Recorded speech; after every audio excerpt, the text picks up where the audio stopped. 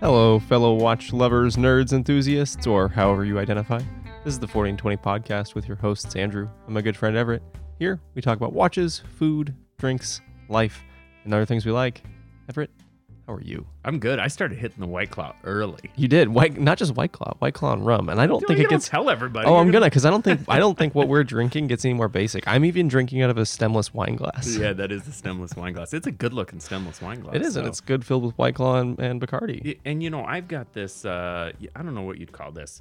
I call those tumblers. This is like a Macy's tumbler. It's funny. I have a whole set of those too. That's what I usually drink scotch out of. Sometimes snifters, but usually that. I like a thinner rim than this. Yeah. The rim on this is a little thick. I want a nice thin rim. Oh, I dig those because I feel like they have a really thin rim. Ding. Ding. How are you, man?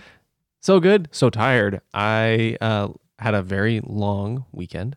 I started work. I got up for work at 3 a.m. on Friday. Decided to be in early. And I worked all day. And then I left from work to go hunting. Wait. You're muted. Wait. I muted myself and then I tried to talk to you. Wait, so you started work at 3? Well, I got up at 3 to be at work at 6, and I have to drive an hour to get to work. So anyway, I got up at, that's neither here nor there. Got to elk camp at 1:30 in the morning. So for those of you doing the math, it's 21 and a half hours. Your math is wrong. You Yeah. can't say for those doing the math and then screw up the math. I'm helping you. So All because I screwed it up too. So I was up, and then I got up a few hours later and hunted all day, and unfortunately did not get anything on the ground. But we worked a couple elk right as the sun was starting to dip down below the mountains, and it's almost like they knew it because we were working them, and they were starting to get closer and closer and closer. And I lifted up my bow to see if I could still see my pins. So the way archery optics work is they're fiber optic tubes that catch light and illuminate. So when you can't see your pins anymore, it's no longer legal shooting hours is kind of the philosophy I've always gone off of, even though it might still be legal shooting hours, but I couldn't see my pins. So we packed up and hiked the 5 miles uphill. Well, 4 and some Both change. ways. No, just one way. Because where we camp is up on top of a mountain, because that's where we can access on the public side, and then it's all roadless down on the backside. So whenever we hunt, we like drop into the pit of despair. So basically, no matter what, at the end of the day, we know we're going to gain 2,000 or more feet in elevation to get back to beer and bed. Right. And because I was out there for such a short period of time, I didn't even set up a tent or roll out a sleeping bag or a sleeping mat. I just slept in the backseat of my truck. Brutal. Which was both comfortable and uncomfortable because of the angle of the back seat. It just rolls you into the upright part of it, which was nice, but my hips hurt. Yeah. So yeah, I did that. And then you did family pictures today. No, those got canceled on account of rain. So I was able to get home and not look like a wild animal in the photos. You still have I still have some grease paint, my facial hair. Yeah. That'll be gone tomorrow. It's not a big deal. And now here I am. And here you are. Worn out. Here you are. You know, my weekend was much less eventful. I had a soccer jamboree and then soccer games. That's more exhausting than 10 miles uphill. No, it's not. I love it, man. You know, both kids are just doing way too many activities, and you know, Kim, just by nature of her job, has more accessibility and availability to do those things. So it's really it's pretty cool to be able to have that hands on and be there and be encouraging. But I've got to, you know, it's that parent syndrome where I want to sort of overcorrect, and I want to, you know, really what I need to do is just say that was awesome, good job, you know, and be supportive. But I want to be like, when you were challenging, you know, you overcommitted on that defense, and you know, which is not super helpful. And they don't understand that yet. Yeah, that's right. I mean, do you? I do. Okay. I mean, I don't know, a little bit, I guess. You're making me feel defensive now. You should. I'm on the attack. Well, good. Well, we actually are back in the saddle. We've got a guest today. Woo! So we've got on the line here Jeff Sexton of ElginTime.com. Jeff, are you there? How are you? Yeah, hi. Can you hear me okay? I can hear you just fine. Good. Yeah. So, Jeff, you have a website and a business. Your website is ElginTime.com. Right. And you are a watchmaker who specializes in vintage Elgin pocket watches. Is that correct? Well, I try to specialize in American watches, which most of which just, if not 80-90% of which just happen to be Elgin watches. And I have a lot of information on the website about Elgin watches just because they're the most common and there's a lot of information about them. They're the ones people have. So that's what's mostly out there. So we were actually acquainted after Andrew and I did our American Watches episode. A couple of Instagram users directed me your direction and said, "Hey, there's this fellow who's kind of an expert. He's super involved in the social media and the watch game, and this was kind of a missed opportunity for you guys." And I agreed at the time. And I think I reached out to you, so this would have been several months ago at this point. Yeah, right. And realized quickly you were in Portland, Oregon, which is my hometown, And my hometown. and just up the street from us, which is Double embarrassing that we didn't reach out. and also kind of convenient. It's true. I'm in Portland. So are you a Portland local? Yes, I was born in Portland. You'd be surprised how much email I get from people that assume I live in Illinois. Oh, that makes sense. And That happens tracks. all the Yeah. time. Yeah. and is that just by way of what you do, or what's the Exactly. People look it up on the website, and then they send me an email and they ask me, which part of town I live in, referring to Elgin, Illinois, and I have to tell them that I'm about 3,000 miles from there. Yeah, But feel free to drive on over. Yeah, exactly. And which part of town do you live in? I know some of our folks will be interested. Or work to in, know. rather. Careless. Northeast Portland. Okay. Northeast Portland. I live in the Sabin neighborhood, if that means anything to anybody. Well, I mean, it means something to both of us. I grew up in 72nd and Foster, so former FKA Felony Flats. That's where I currently live. Not in Portland, but in Felony Flats. Well, very cool. Very cool. Thanks for joining us, Jeff. Sure. So before we get started, I'll give you just a couple minutes to tell people where to find you, both on Instagram and wherever else it is that you're putting up information most frequently. I know you've got a Plaspora website, so tell people as they're listening. Sure. It's all kind of in flux. I posted a lot of stuff to Google Plus when it existed, and I used that a lot. And that worked great for several reasons. Google Plus was a really easy to use website and didn't require a login to view it, and handled photos well. Really worked out well for me, but of course Google canned that. So I've been kind of not. I don't know. I don't have an anchor social media presence at this time. Really, I don't know what it's going to be. There isn't really anything to replace that. I have Elgin Time on Instagram, and I have what I do is I post a couple of pictures and some just text there a day with current projects. But I post more details and more pictures on the Plaspora site, which is under an Elgin Time tag that's easily searchable by hashtag Elgin Time on the Plaspora.com site. I kind of settled on that because it had most of my requirements for social media to post things. A lot of my customers are not super computer literate. They don't want to create accounts.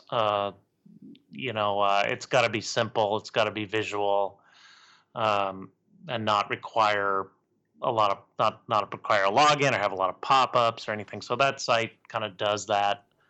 I wonder how much that has to do with the fact that they're vintage pocket watch enthusiasts. Yeah. Yeah. We're chuckling a little bit about it over here. Yeah, I mean, it's just the reality of it. So for right now, that's the way it is. That site works fairly well. Those on elgintime.com, I have links to these things. So if anybody's interested, they could just go straight to that page, and right on the first page, I have links to the Instagram and the Plus Quora stream. Your webpage almost strikes me as a like the first chapter. The first chapter. Man, I'm White Claw and rum. What do you want from me? The first chapter of an encyclopedia of this passion, and you have all these links to tools and to all these references and all this in there, and it seems like really like the beginnings of an encyclopedia for just this knowledge base that's Yeah, it's funny you should put it that way. I have a lot of information here. I have a lot of books. I have a lot of industry documents and technical guides and all this advertising. I've got a house full of paper, and I've been slowly putting it online because everybody should see it. Everybody should have access to it. It's history. And a lot of the stuff is just paper, and a lot of stuff is scarce. And it's a big task, and I don't know if I'll ever get it all online, but I do like try to put it all online. And I've been using deliberately, as some people may notice with that website, most of it is on Google Sites, or their web service, and I keep it Sites under with a C? No, it's with an S. Okay. It's a free service, is my point. And I try to keep it under all their thresholds, because part of my goal is to have all this stuff online forever if I can. Mm-hmm. I try not to have things out there that will disappear if I stop paying for them or something like that. Sure. Because if I can get it out there and get it into the Google world, then people have access to this stuff indefinitely. Hopefully, it's hard. It's really hard to preserve things for a long period of time. A lot of knowledge disappears real fast. Sure. There's a lot of mysteries in the Google in the Elgin world, for example. As much information as they left behind, there's a lot of gaps, and it's surprising how quickly those gaps become just unknown things that we don't know. There's a lot of ongoing research in Elgin Watches to figure out which when certain things happened or whatnot. And all you have is actual watches and advertising and old catalogs and things. I mean, as much information as they left, it disappears real fast. So I like to, try to help preserve it, put this stuff online as best I can, because I do have a lot of stuff here, and it's just got to be out there. When you're saying you're preserving this stuff, are you working with historic documents? I mean, are you working with source material, or how are you consolidating all this information, and where from? This is like, we're going a lot farther faster than I want, but I love where we're at right now. So we'll eventually circle back. So I apologize for being a little bit unchronological with this. Yeah, whatever you want to do. It's interesting. Elgin is an interesting company. If I could just take a step back here, and you touched on some of this in your prior episode. They were extremely innovative company, and they came up with things like standardizing their parts. They invented this. They invented this idea of standardized interchangeable parts, where you could look up the watch you have and look up somewhere what part goes where and order it from the factory by a number and get the part that would drop right in, supposedly. In theory, it's not that simple, but they tried, and they invented that. And when you say they invented it, I think we did touch on this a little bit, but not just for American watch companies, internationally, right? Elgin was out in front of the line of scrimmage on this thing, right? Oh, absolutely. And it's fascinating because it just is to be very broad about it. It's kind of an information science topic, kind of how you organize things. And this is happening like before there were computers, before even there was the idea that you should alphabetize things, believe it or not. Right. I mean, they came up with things like, numbering and naming schemes that are not like what you would do today. For example, if you had a part that was part number 567 or something, and it was some certain part for a certain watch, and people could look that up, and then they decided to make a different version of it that had a different finish, was polished more heavily or something like that. Today you might think, oh, we'll call that 567B or something. You might think that because you're used to sorting things and alphabetizing things the way we do things today. No, they would in some cases they would put a prefix on it. They would put a little different letter or number in the front. But still a systematic way of indicating. It's a systematic way. But it's different from today. Weird. Yeah, there's all these things, and my point is that there's all these things in their data that are confusing in the records that are left behind. It doesn't work with an Excel spreadsheet the way you'd want it to. Yeah, right. Does not. And so I, try to have this information out there, and I do the best I can. I mean, some of it is very difficult to work with a computer. It just doesn't work that way. They've got like 3 different part systems that they came up with over the years, and they don't overlap the way you'd think. And it's just really tricky to get that information out there, and I work on it all the time. I have parts information by grades on my website, and which I know a lot of people use. And I alter it every month based on mostly watches, an actual watch that I have in hand that's got something weird in it. It's different. It doesn't match what it's supposed to be.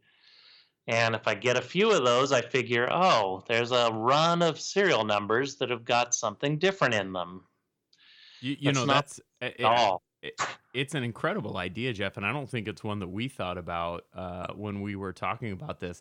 And I suspect that probably a lot of the people who are listening feel the same way. It's an incredible idea to think about the fact that computers have changed the very way we sort things and number things. And that's fine and dandy in and of itself to consider, but when you think about a modern historian using modern implements, Excel spreadsheets or whatever it is you're using to sort and track these things, the challenges in that, again, something I haven't ever considered that. How do you, as you move through, have you developed any tips or not tips, but have you developed any practices to assist you in that, or anything specific that's not super nerdy, super off topic? Well, it's just something you got to be aware of. I get a fair amount of email from people that have. Well, Elgin left behind a lot more information than other watch companies because they were a lot more organized. So it was a function of organization that they were just that much further ahead of their peers who collapsed or went out of business around the same time. Yeah, they kind of invented this stuff. They were very innovative about how their part system works. And so I often get email from people that say they want to buy part XYZ for some watch because they think they could fix it and they know that part's broken. But the problem is it's not that straightforward because frankly, they just weren't that good. I mean, the parts are not that standardized. You can never be quite sure what you have. It was the early days of this kind of thing. And there was still a lot of, I suspect, in the manufacturing process, in their assembly lines, they just put whatever they had in the basket that day into the watch, and it may not be what is supposed to be there. And there are a lot of exceptions in there are well-known ranges of exceptions in the records that aren't really right. So there's a lot of it's kind of deceiving. I mean, a modern person, say you're finding a part for your car, you can pretty much look that up and order it and be pretty sure that part will fit in your car. Sure. But with the watches, it's not really so much like that. There's a lot of wiggle room and a lot of exceptions, and and frankly, sometimes the parts just don't fit that well, and they have to be altered a little bit to work, which they did at the factory when they made them. But that's just a QA thing. I mean, their manufacturing processes were not as accurate as they are today. Um, so it was early days of that kind of thing, but it was a very innovative company, and they're and actually, just to shift gears a little bit, their parts handling and all that was not their only innovation. This was a very progressive company in many ways. They had an early form of employee health insurance, um, and many other things like that. It was kind of like working at a .com or something in 1900. They were a progressive startup. Well, they employed young people. They tended to employ single people. There was even a kind of if you look at early demographics in the city of Elgin, Illinois, you can kind of trace this back. There was a lot of young couples with no children that met at the factory and married, and they both worked there, and they both made good incomes. It's a kind of phenomena that was unknown in 1900 or days following the Civil War. This was a new thing in American economic and social structures to have young people like owning a house and living in a sort of suburban setting in a city like that, and having a job that didn't involve working on a farm. Yeah, right. I mean, they were doing something totally new and different. Yes, exactly. And it was a time of shifting economics in the country, and they were that company was right at the forefront of that. And following close on their heels were the other American watch companies. That was the industry of the time. The Hamilton and American Watch Company and yeah. So I think we've got if you could just give me a quick overview of your company, what it is that you do, because I feel like we've got a pretty broad idea of your interests, but what is it exactly that you do? I repair people's watches, in a nutshell. I get watches, old watches. Like I say, so I try to stick to American makes, and I do stuff for people all over the world. I do it all by shipping, and I just do the kind of repair and service that they would have. I don't restore watches per se.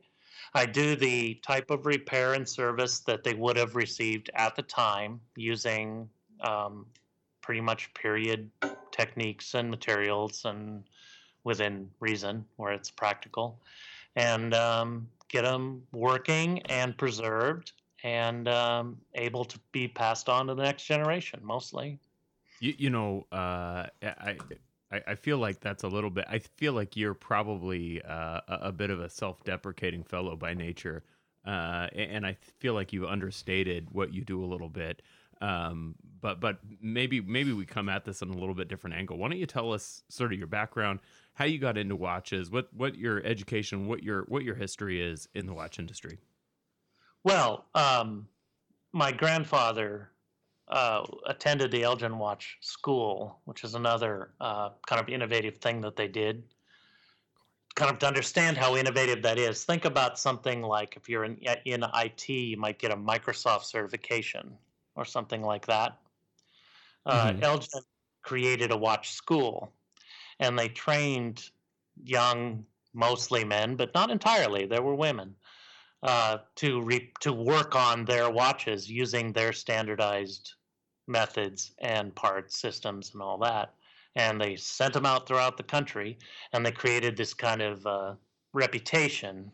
If you buy an Elgin watch and you buy it from somebody that has this certified person at their store, you'll be able to get it repaired and it'll be solid for a long time. They created that reputation by creating the watch school. They were very early innovators in creating watch schools. There were others that came later, but they kind of created this. My grandfather went to that school in the mid 1930s, and he he was a watchmaker his whole career, and he's gone now. But I spent a lot of time with him in the early 2000s, and I just, one day I do remember sitting and talking to him. I don't remember exactly when it was, but I remember talking to him about his experience with the Watch College and his education and his work. Did they call it the Watch College? Yes, Elgin Watchmakers College, yeah. That's in so Elgin, cool. Elgin, Illinois, yeah. And he just said to me, so do you think you'd like to learn to work on watches or something to that effect? And it just, I thought, I don't know why my whole life I never thought of that before. Yes, I would. And, like I said, that wasn't that long ago. We're talking, 17 or 18 years ago. And after that, I spent a lot of time and money learning this stuff, and I spent a lot more time like grandfather taking watches apart. And he lived in Coeur d'Alene, Idaho, and I was in Portland. And I would, when I got enough tools and got myself kind of figured out, I would work on watches all week for a couple of weeks or something, drive up there and take everything I'd done to him to look at and, diagnose and help me out and give me tips and tell me everything that I'd done wrong. And That's that went Grandpa's on job. for a few years until I kind of learned it, and I began to put together a website and just sort of hang out the shingle and do some work for people. And I started slowly at first, but it's become what I do all the time. I don't mean to be too philosophical, but that sort of feels like a classic apprenticeship. I think that most of the watchmakers that Andrew and I have become familiar with through what we do are folks that have attended watchmaker school in Seattle or some of the other places, Or YouTube. Yeah, that's right. I mean, it seems to me like your educational process was a little bit more Traditional. traditional. Yeah, that's the right word Yeah, for it. and I'm kind of proud of that for a couple of reasons. One is my grandfather was very good at what he did, and he had a passion for this type of watch. And my grandfather's teacher was a guy named William Semelius. It was a name you'll see come up in American watchmaking if you kind of dig into it. Was right up there with all the greats.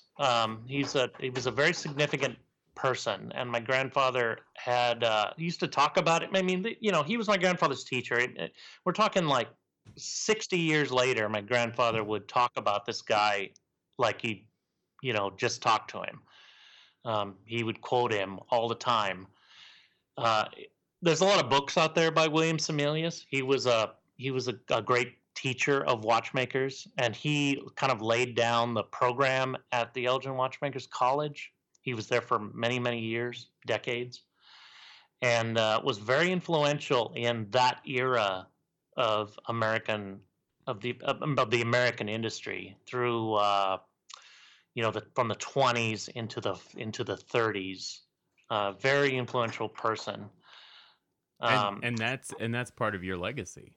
Yeah, I feel like I'm kind of lucked out there. I would use the phrase lucked out, but my grandfather said he deliberately made sure that he got assigned at the school to that guy because he knew he was the best teacher, and he really was.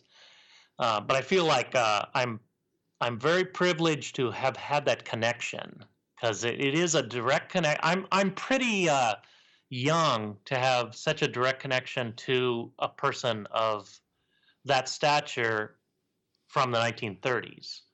Yeah. Yeah. Such a tangible one too. My grandfather used to say he would criticize what I did by quoting Semelius. He would say, well, you did a good job on this, but Semelius would say you used a little too much oil there or something. I wouldn't say it, but if he probably would. No, that's incredible. I don't think we're sort of we're not on video Skype or anything, so we can't see you and you can't see us, but we're making eyes at each other. Some of the story is really incredible. I'm actually we're only a few minutes in here, but I'm feeling really fortunate to have you on the show. I know that's that's a silly thing to say perhaps, but the history here, I don't know that we knew what we were getting into 35 minutes ago. No, we definitely did not. Not to this magnitude. And I want to go on to a question of so when you made this transition, what were you doing previous to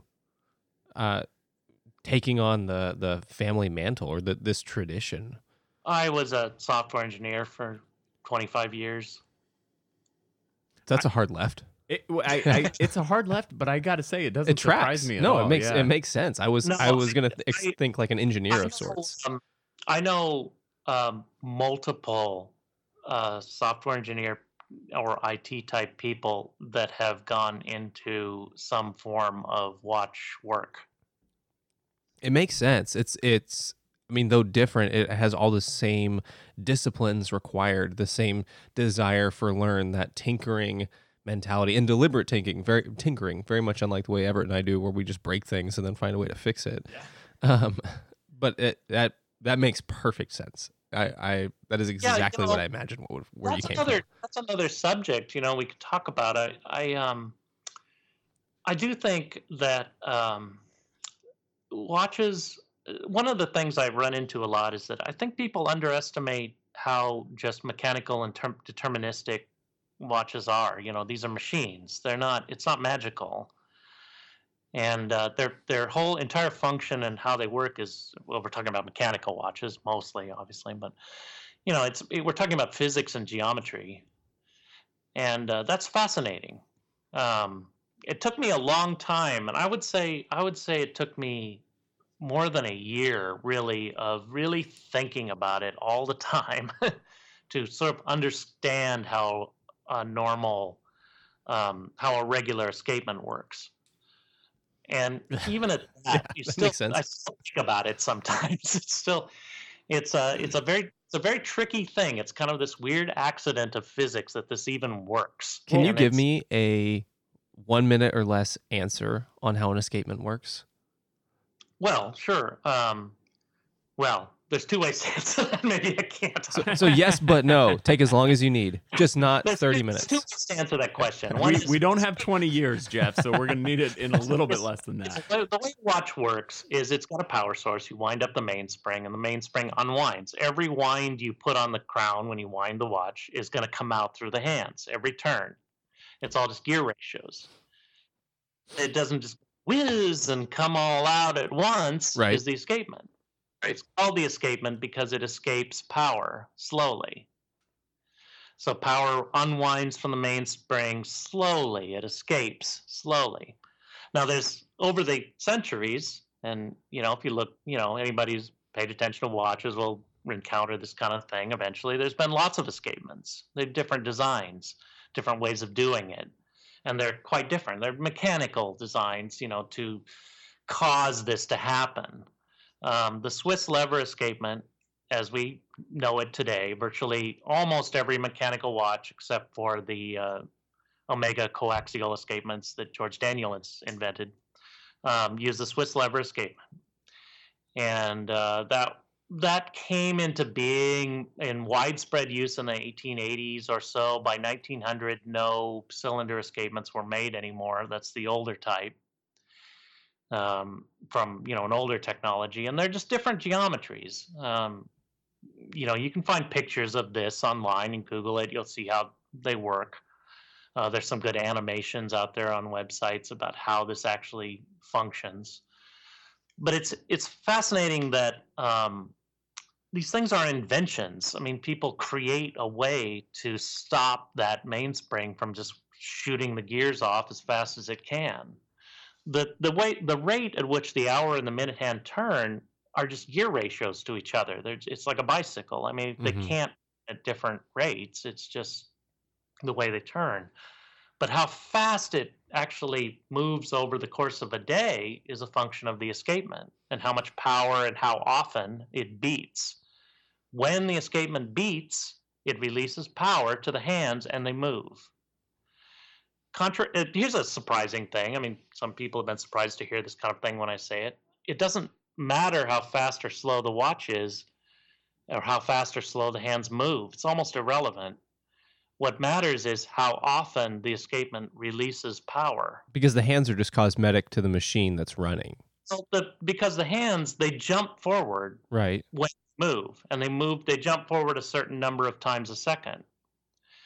So how often that is what governs how accurate the watch reads.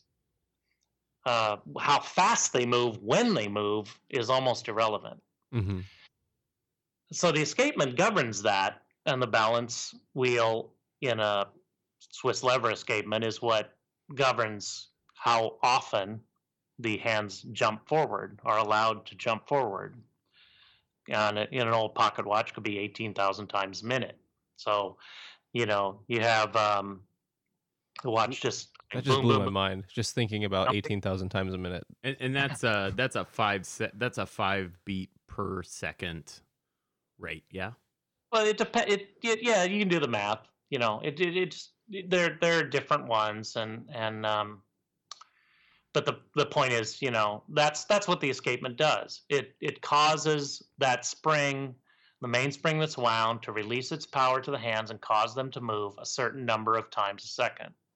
If it's too many times a second, the watch will run fast. If it's not enough, it runs slow or reads slow, to put it another way. That's what the escapement does, to answer your question. Well, and so maybe a follow on, and I realize that we're venturing very, very far out of your preferred expertise, but the Swiss lever escapement, obviously the classic escapement, the coaxial. You mentioned the coaxial escapement, and I think that we've discussed a few times on the show the coaxial escapement, but very surfacey. We say, oh, it's different and it's cool, and then we move the fuck on.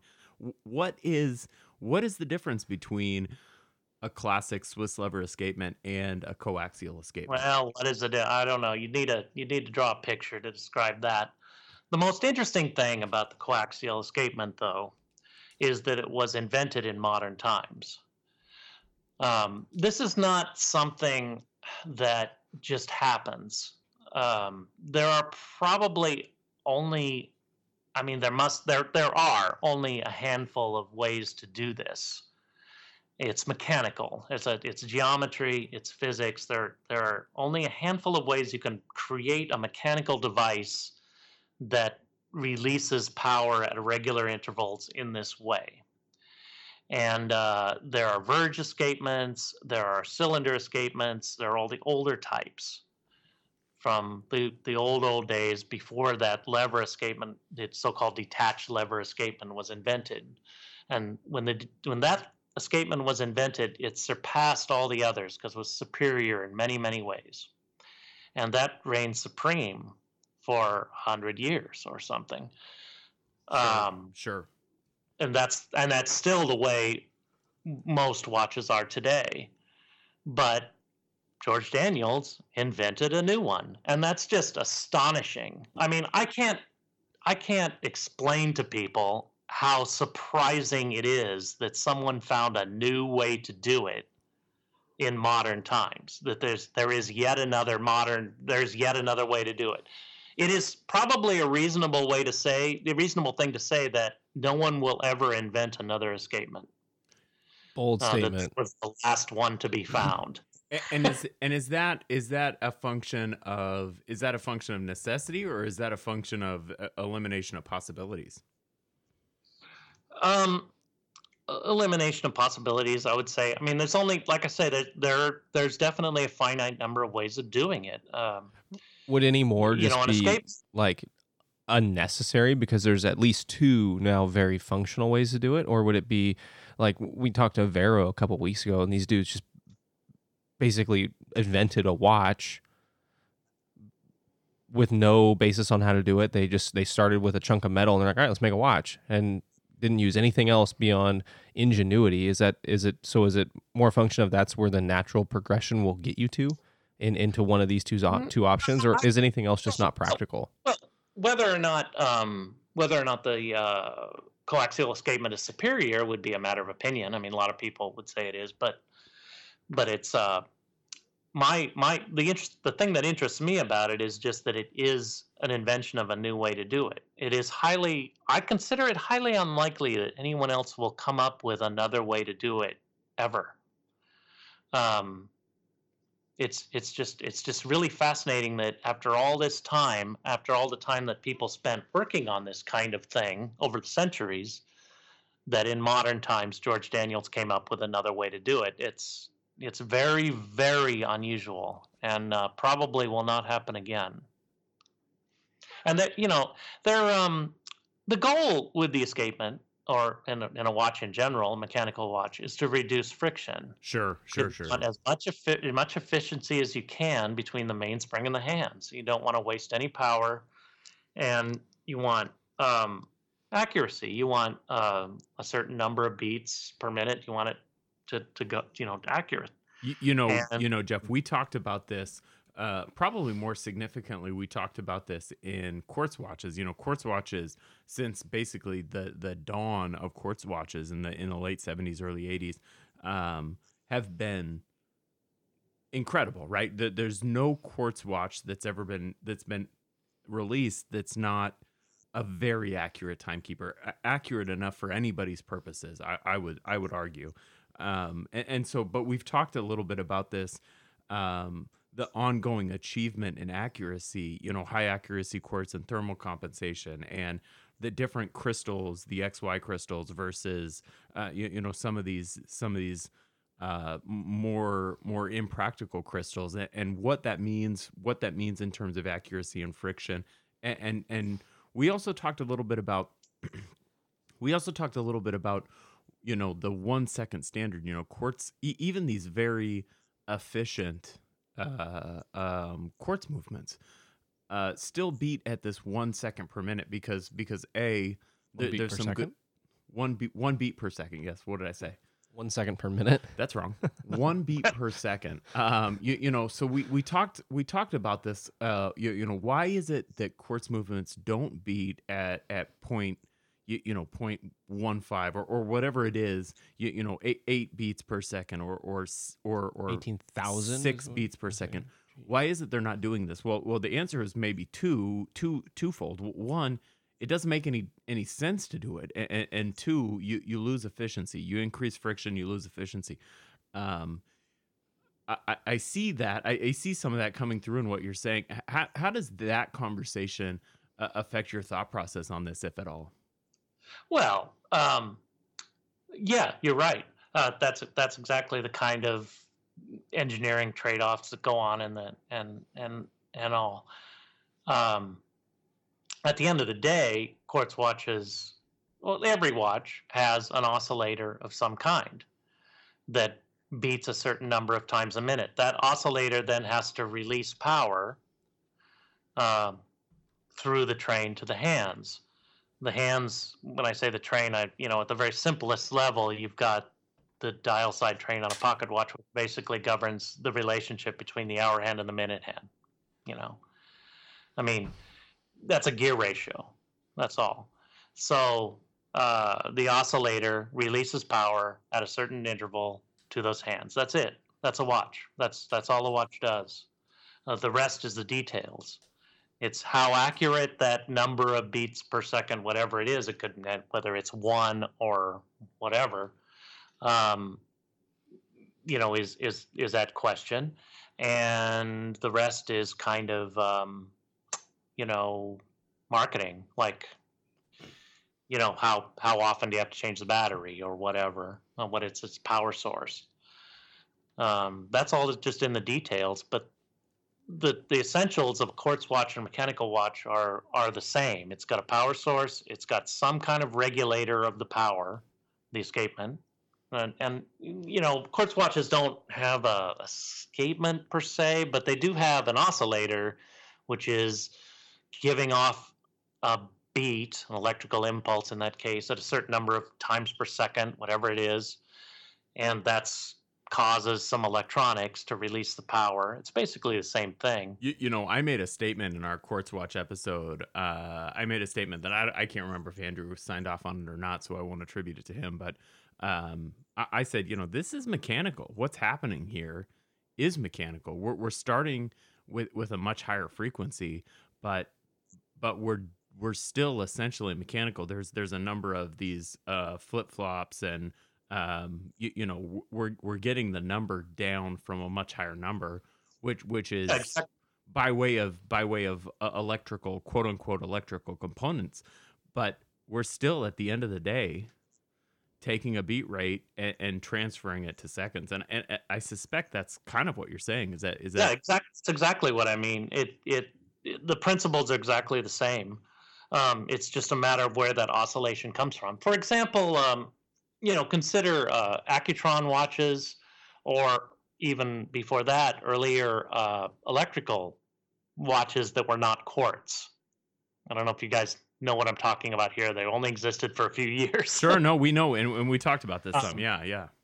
I mean, there were, in fact, Elgin created one of the first, if not the first, probably the first. Kind of, there's some little controversy about that. We love controversy, Jeff. That's our thing.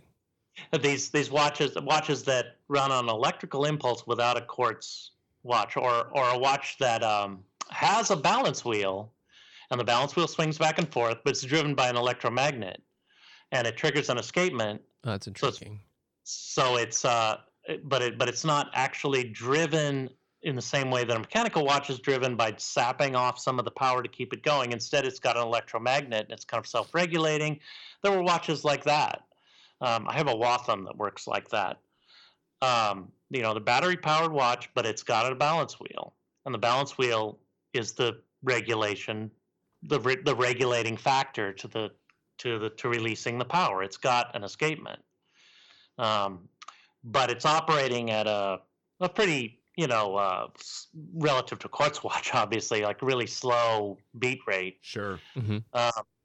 Like a normal mechanical watch, but is actually not operating like a traditional mainspring driven watch. Sure. That threshold, that period of time where we transition to quartz is fascinating.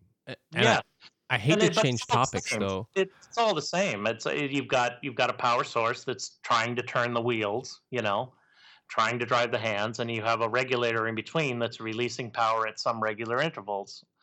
It's all about what drives that regulator.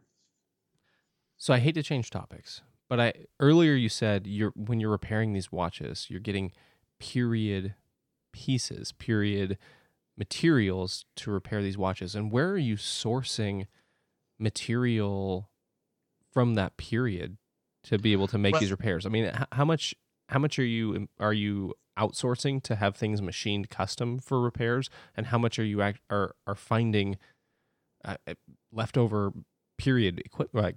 It's interesting. That's a challenge, and it's interesting that I think it's important to bring that point up. Something I tell people a lot about antique watches is that there was a time when everybody had one of these watches, and in fact, most of everybody had an Elgin watch, for example, because they were just so common. But they were also maintained and serviced everywhere, and so these companies that created these mass manufactured watches in the early years of industrialization in America mostly, they left behind just mountains and mountains and buckets full and barrels full of spare parts.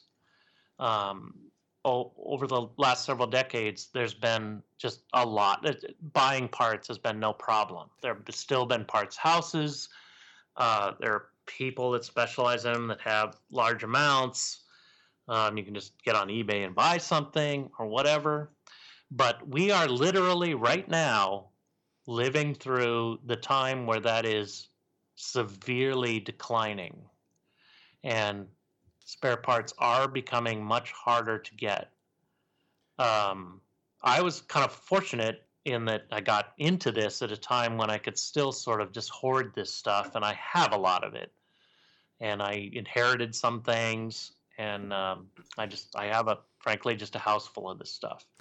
I'm imagining your garage right now, and for some reason in my head, I'm imagining like. Imagine the living room. Okay. Not the garage. Yeah. Anyway, what's your plan for when that supply dries up? That's where it gets tricky, and that's why I tell people, I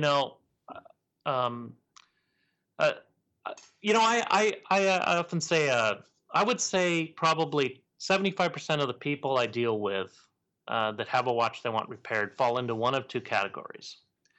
One is a young person, and by young I mean somebody who's in their 20s, 30s, or 40s who has inherited a watch and wants to use it. They inherited the grandfather's watch and they want it repaired so they can use it.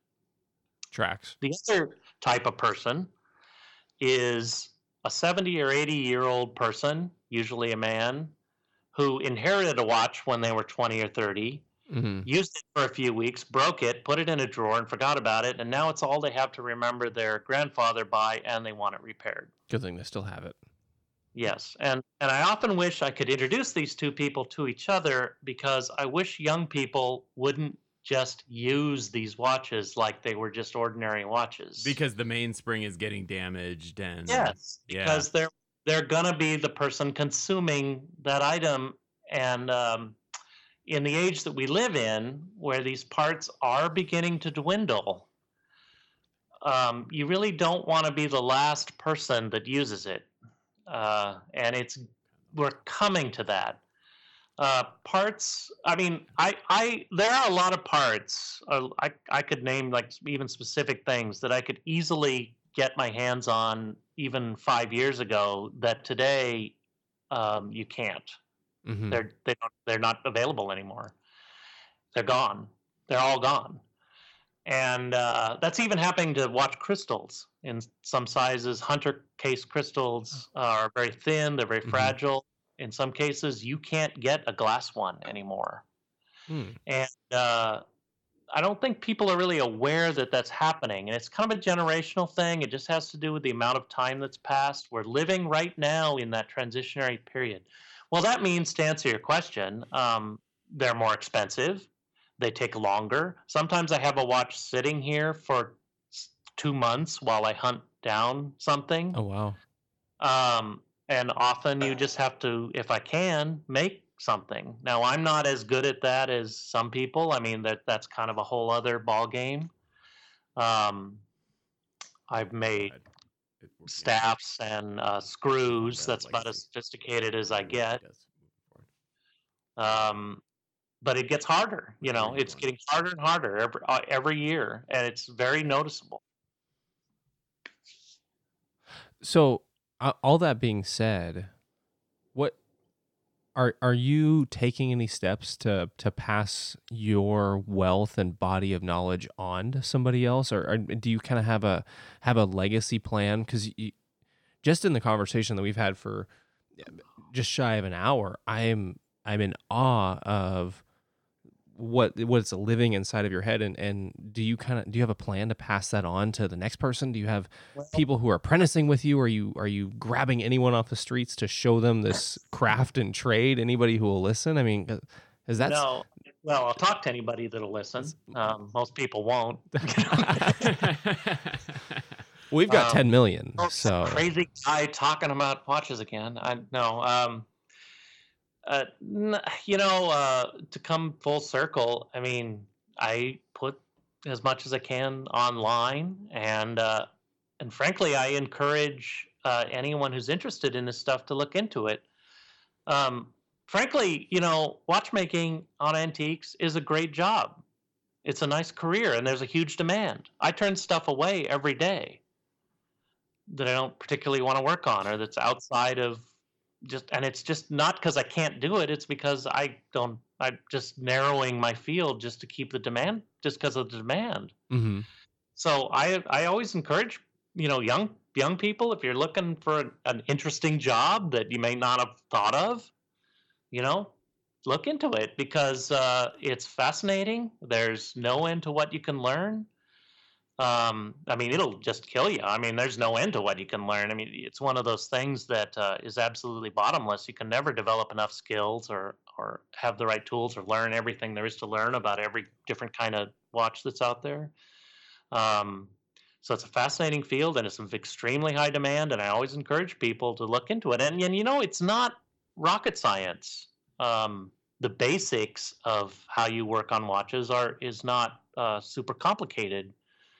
You learn right away, if you're really interested in it, that it it's a bottomless pit of trying to understand stuff and learn things. But So you're saying that Andrew's got a job with you as soon as he moves up to That's what Portland. I heard. yeah, I always encourage people to look into it, and I especially encourage people not to sit down and decide to take apart their grandfather's watch thinking they can fix it without trying to learn something first, because you'll break it. Yeah. Well, it's already broken, so what's the problem? And then you get more parts.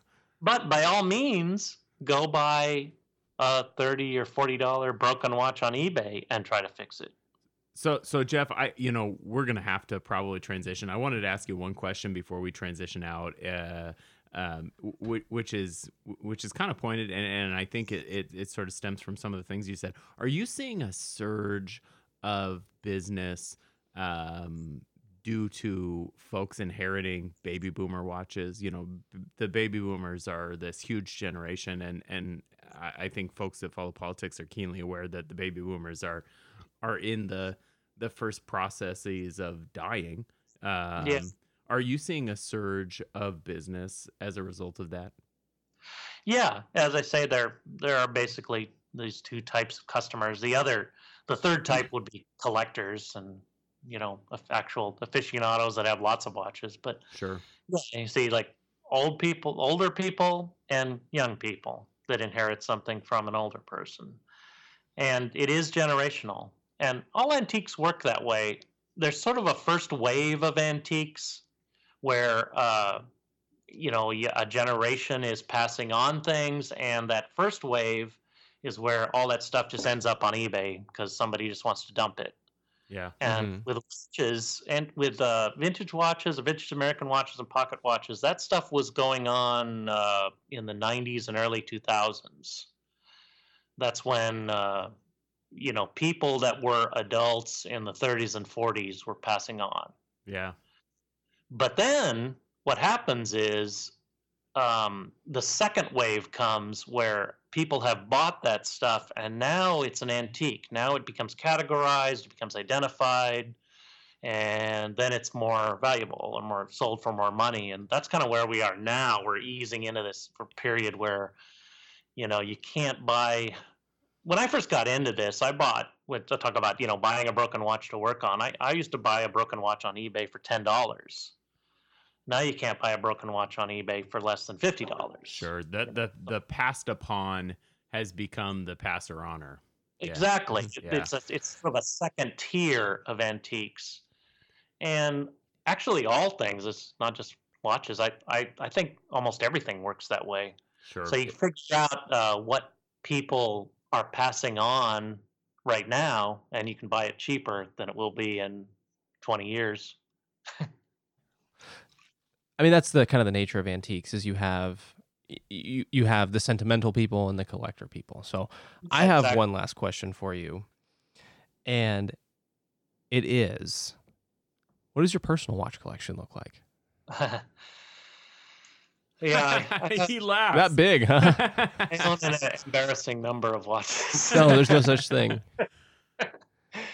Well, I inherited some watches from my grandfather. I've added to that collection substantially in terms of antique watches. Watches I wear every day, I really like.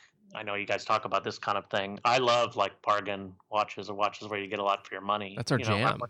I'm wearing a Seiko 5 right now. Hell yeah. Which color? Yeah, what are you wearing? Yeah. Yeah, I'm curious. Yeah, Seiko 5. I have a Seiko 5 with a black dial right now. Yeah. Okay. I have two of them. You should. For what Seiko 5s have been going for in the last 5 years, it feels like everybody should own several of them. Yeah. Yeah, because pretty soon they'll be worth $1 million. vintage, wristwatches, and I do occasionally carry pocket watch. That lots to choose from. They're just different ones, and I have a few especially valuable ones, and a lot of In the way of pocket watches or wrist watches? no pocket watches. Probably the most valuable wristwatch I have, modern stuff. I do have an RGM. But I guess that's probably the priciest one I have. And that's a no shit watch. So RGM is a Portland company that I think a lot of our folks are not going to be super familiar with, but they may have heard of. RGM is a Portland company that is doing whole hog, start to finish watch manufacturing, and they're a freaking cool company. How did you connect with them? What's your connection? I don't even remember. I think it's secondhand, so I don't even remember. It's been a while. Worth it. Their watches are so cool. I've only ever seen pictures. I've never seen one in person, and maybe we'll have to schedule a time to link up in person and just if for no other reason, just to see. My antique watches, basically it's the same kind of thing, and my grandfather followed the same kind of scheme with watches that he saved or set aside. He liked to assemble things that he saw every day in the shop. So they're not necessarily the most expensive or finest railroad watches or whatever. Some of them are. There's a few like weird ones in there. They're good, unusual for some reason, but they're mostly like a good solid assortment of things that people would use every day in different eras. I think that's just as interesting as that's the nature of historical artifacts. We don't find historical artifacts or antiques even that were one of a kind, because those don't survive. There was only one.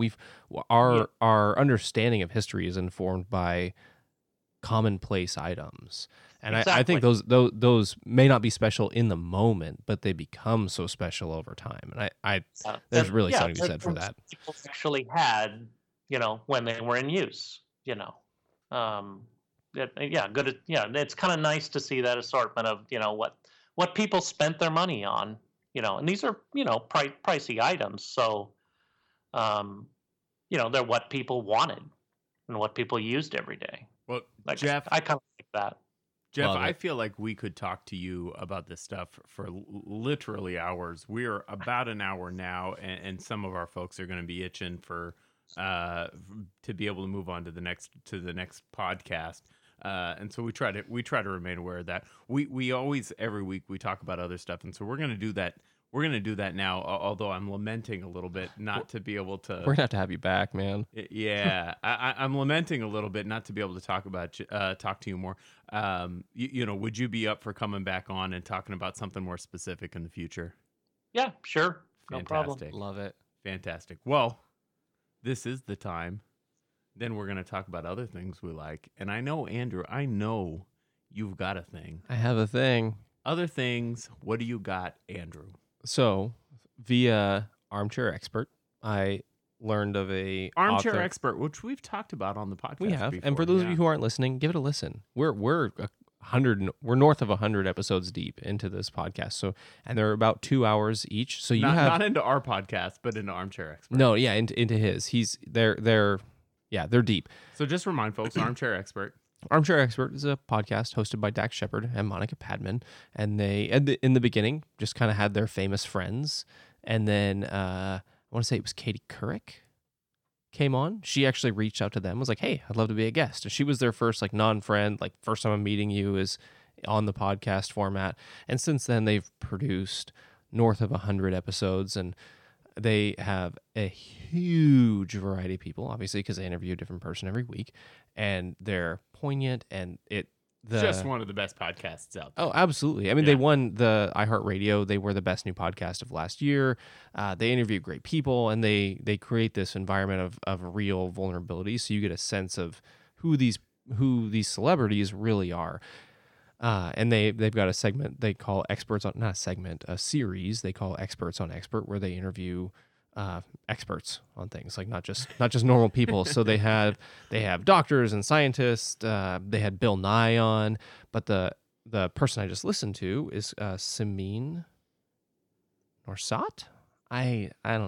We've talked about the bruschetta thing. Bruschetta. Saminnorsat, and she is a author, a chef, a documentarian type person. So she was on the show and talked about her Netflix miniseries called Salt, Fat, Acid, Heat, of which there is a book of the same title. Which is so fantastic. Fantastic. Both the Netflix series and the book, both wonderful. So I watched Fat today, and I was yelling, just yelling while I was watching this, because she's in Italy for the entirety of the episode, and she's interviewing people who are making olive oil, and then she's at this butcher shop where they're butchering pigs. And what was the bread they made? Focaccia. They made a focaccia bread. That is so wonderful. I was yelling noises of pleasure at my television, and I'm watching this guy butcher this hog, and I was screaming at him, like just with pure, unadulterated joy. And then they have this dinner where they have homemade pasta with ragu, and it's traditional Italian. You guys can't see my hand motions, but I'm so excited. There are a lot with of hand this motions. really traditional homemade ragu and all these cured meats and a pig, like a whole roast pig. And y'all just do yourself 4 hours of fun and watch this miniseries. You know, there's more fun than that. So Samin is this fantastic. I mean, she's just this wonderful human being, and she's a content creator, but you know, the best kind of content creator, not like Andrew and Everett, where we create content based on stuff we don't really know about. She is such an expert, and she's such a consumer at the same time, and it is really just in terms of the nerdiness level that gets me off. It's very high level stuff, and it's far more than cooking and the writing. Her story is so great, and she is committed to the soup to nuts of food and exploring how food affects everyone in their daily lives, whether it's access or inaccessibility or all the trimmings that go along with the disparity associated with food availability. And you know, the very idea of the salt fat, it's the idea that the food we eat, which is so fundamental, right? Everybody eats food. Not everybody is into watches, obviously. Not everybody's into exercise, but everybody is into food. Or food's into them. But yeah, that's true. It's a biological necessity. And she is so forgiving of, you know, all of the proclivities that we have regarding food. And I say forgiving, I don't know that that's the right word, but Understanding. It's just such an incredible exploration into this thing that seems so basic at times. And at the end of the day, it's really not basic. It's this very complex ideology and philosophy, and it's wonderful, fantastic. I really love that you brought this up. I just loved watching it. I could have watched it on mute. So I've got another thing. Do it. I've got another thing. So my other thing is a book, and this is a book that I don't know that I loved. Uh-oh. I don't know that I loved. And was it in English? Yeah, it was in English. And so I can understand if you didn't love a book that was not in English. Well, it's interesting that you ask if it was in English, because the reason I didn't love it is because it's written in a language that is English, but the subtext of the language is so foreign that at times it was very, very difficult to understand. So you start off in this, it's a sci-fi book. So I'll just light it up. I'll break the ice. This is a book called Nine Fox Gambit. Okay, sounds weird. This is book one of a trilogy called The Machineries of Empire. This is a book that has won New York Times awards, Locus Award. It's been nominated for the Hugo, Nebula, Arthur C. Clarke Award. So very highly regarded book. So it should have been good. It's fantastic. And when I say I didn't love it, but I also loved it. And the reason I didn't love it is because it was dense. It is dense. So just to, if you want to turn the podcast off now, go ahead. Although you should stick around because I'm pretty sure that Mr. Sexton's going to have another thing. So wait at least for that. But it starts off in a combat scene. And combat scenes in and of themselves are divisive. Some people hate them. I normally don't love them. They're hard to write. But this is not just a combat scene. It's a combat scene in a world where combat has been completely altered by a completely reality-defining shift. So it's either in the future or in some alternate universe, and I don't know yet. I actually don't know the answer to that question. But because you haven't finished it, or because you haven't finished the trilogy? I just don't know. I finished the book. I haven't finished the trilogy, but I don't know the answer to that question. What I will tell you is it's very challenging. It's a challenge. It's not an easy book to read, but it's so good. It's so good. Even as challenging as it was and as hard as it was, it's super duper good. And I blasted through it. You know, that's always my sort of threshold for how good is a book. How hard is it for me to get back into it? That's my thing for movies. If I check my watch, I don't like the movie. That's right. On principle, if I check my watch to see how much time has passed, I'm not gonna give you a good review. So this book is not short, and I have blasted through it because I want to know what happens next. But there are times when I'm like, what the fuck is happening? Because I have no clue. I don't know what's happening. I literally don't know what's happening in the book. So that's some people don't love that. I don't love it. And I'll tell you, that has altered my affection for the book because so many times I didn't know what was happening. I feel like this is a book that I could read 5 or 6 times. I think this is going to be one of those books, and as long as the writing keeps up, this is going to be one of those. It's sort of Philip K. Dick. Okay. Maybe that's the charm of it, is that you don't know if it's an alternate universe or the future. That's something like that kind of mystery keeps some excitement alive. Like, am I working in the past? Am I working in the future? Is this 5 years from now? Is this Black Mirror times? Is it right? What's happening? Right. Yeah. It's you know, I struggle a little bit to talk about things that I'm like on the fence about, and I'm totally on the fence about this book, but I'd recommend it. I think that there's some of you that are going to hate it. I think that there's some of you that are going to be like, that is fucking amazing. I don't know. I think check it out. I read this book. I think it's fantastic, but it's also really hard. So that's my other thing. Jeff, are you there still? Did you just leave us? No, I'm still here. Fantastic. Good to hear. Do you have any other things that you'd like to talk about? Are there things besides watches? You know, that's a good mentality to have.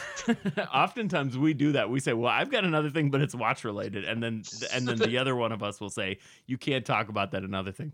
But we'll give you some leniency here. So tell us something that you're into that's maybe indirectly watch related or not at all watch related. Well, what I'm mostly into is either watches or parrots. Go on. So in our pre-talk, we discussed the fact that we might hear your parrot in the background, and I do believe I heard her. Yeah, you might have. Yeah, I heard her once, and I loved it. Everett had to mute me because I got a little bit excited. I started laughing, so he muted my microphone briefly while I composed myself. Does she talk? Oh yeah, a lot. Yeah. What kind of What kind of things have you taught her to say? Parrots. We have 3 parrots. We have 2 cockatiels, which are smaller. They're very personality heavy birds who don't necessarily talk, but they sing. One of them sings tunes quite a bit. Like mimics tunes? Like what? Like mimics a tune, or just self-generated. Whistle a tune. That's cool. That he's learned. Yeah, and then an African gray parrot is the one that's here, and they're very intelligent, and it's quite an interesting experience to live with an African gray parrot. They're sometimes described as living with a bipolar 5-year-old on crack. You know, I was just about to ask how careful. Like, I have a 4-year-old, and I have to be, mostly careful about the kinds of things that I say, because, and even good things that I say, like I can say, well, like things like, well, that was a mistake, that comes back to me. So how careful do you have to be around Yeah. birds that Yes, mimic behavior and yes. sounds? It's mostly about the inflection or emotion that you express something with. So be careful what you say when you drop something on the floor or Oh yeah, my 4-year-old is really understands the nuances of different curse words and their contextual appropriateness. that will be picked up on very quickly. Now, parrots are about as smart as animals come, right? Yeah, gray parrots in particular will outperform a human 9-year-old child on some cognitive tests. That's amazing. What That's is the fantastic. worst thing you have accidentally taught one of your birds to say? If you're comfortable telling us, No, and if not, no, just maybe a I- funny I- thing. I don't really have anything like that. No, there isn't really anything like that.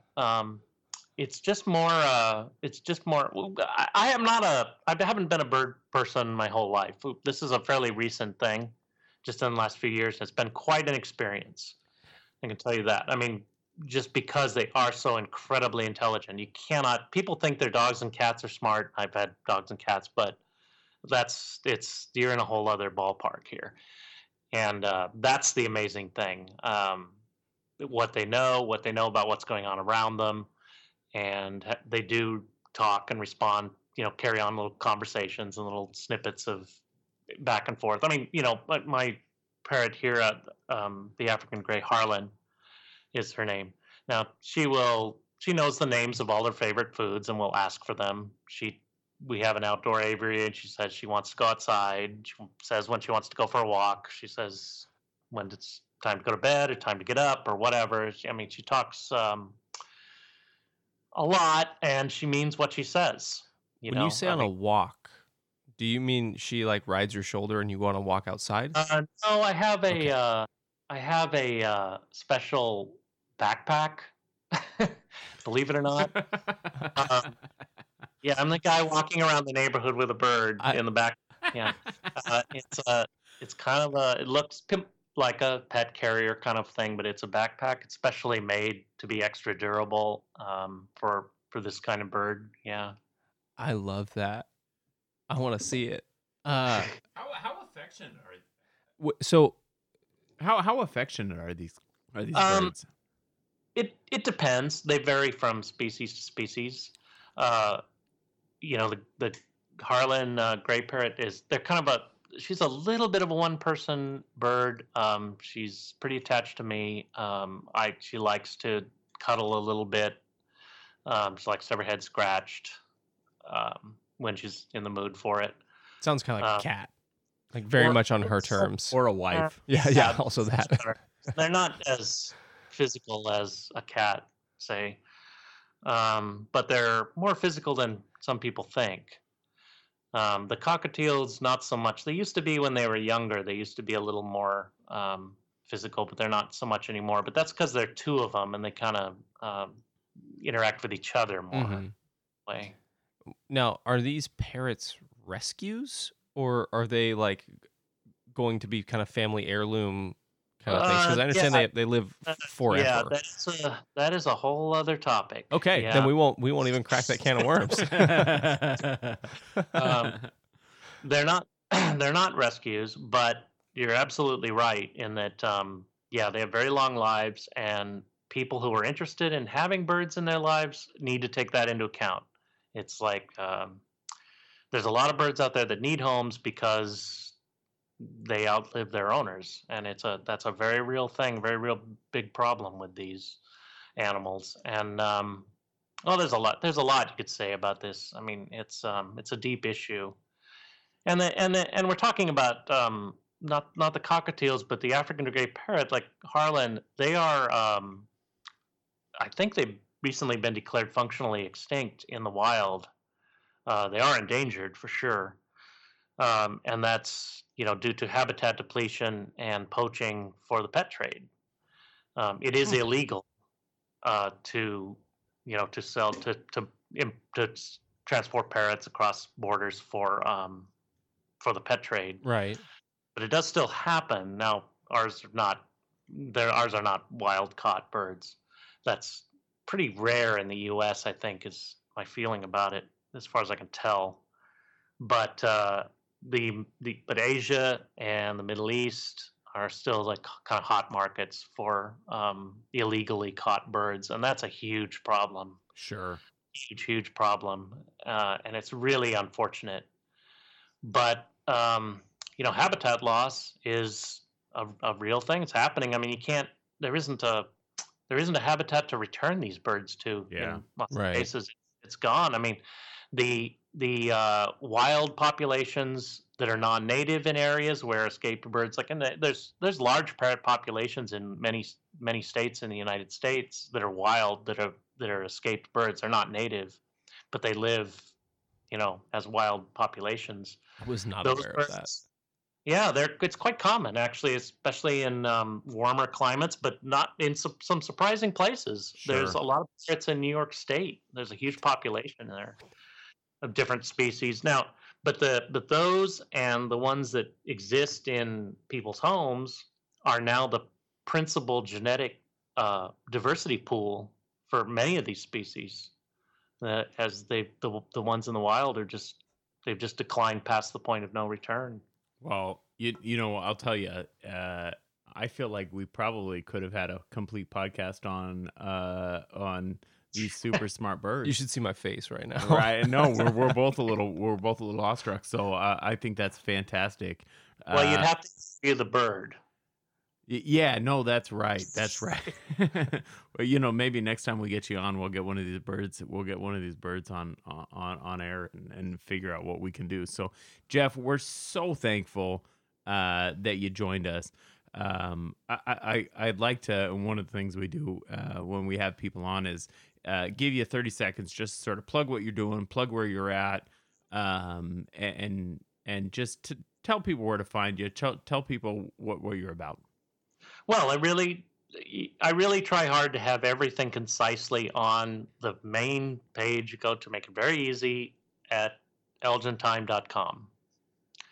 And there's links there to all the major bits of information and how to get a hold of me if you have questions or whatever. And I'm very happy to, even if you got a watch that isn't necessarily something I work on or something, I'm very happy to try to answer questions about it.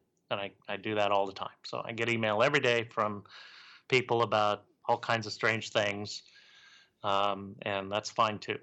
So Elgintime.com. elgintime.com, that's the best way to find you. And can I ask you about this logo? Is that it looks to me like a Led Zeppelin album cover. I've used a couple of different logos. All the logos I've used in the past, including the one I think you're referring to, are Elgin logos. Fantastic. Oh. Fantastic. That is Father Time.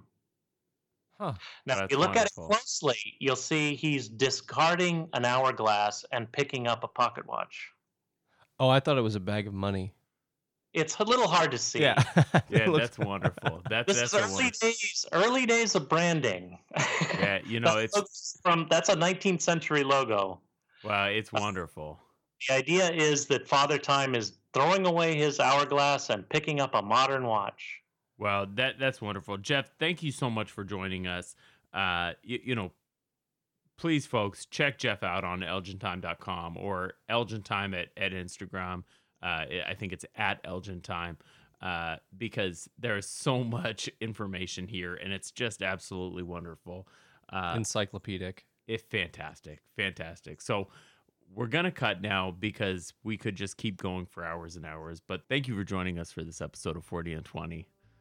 Please feel free to check us out on Instagram at 40 and 20. Or if you'd like to support us, patreon.com/40 and 20. That's where we get most of the support for the episodes. Support us with equipment, software, all of our recording fees that we have to pay every month. We're super appreciative of all the folks that support us. If that's not something that you're interested in doing, these episodes are always going to be free and coming to you. Don't forget to tune back in next Thursday for another hour of watches, food, drinks, life, and other things we like. Bye-bye.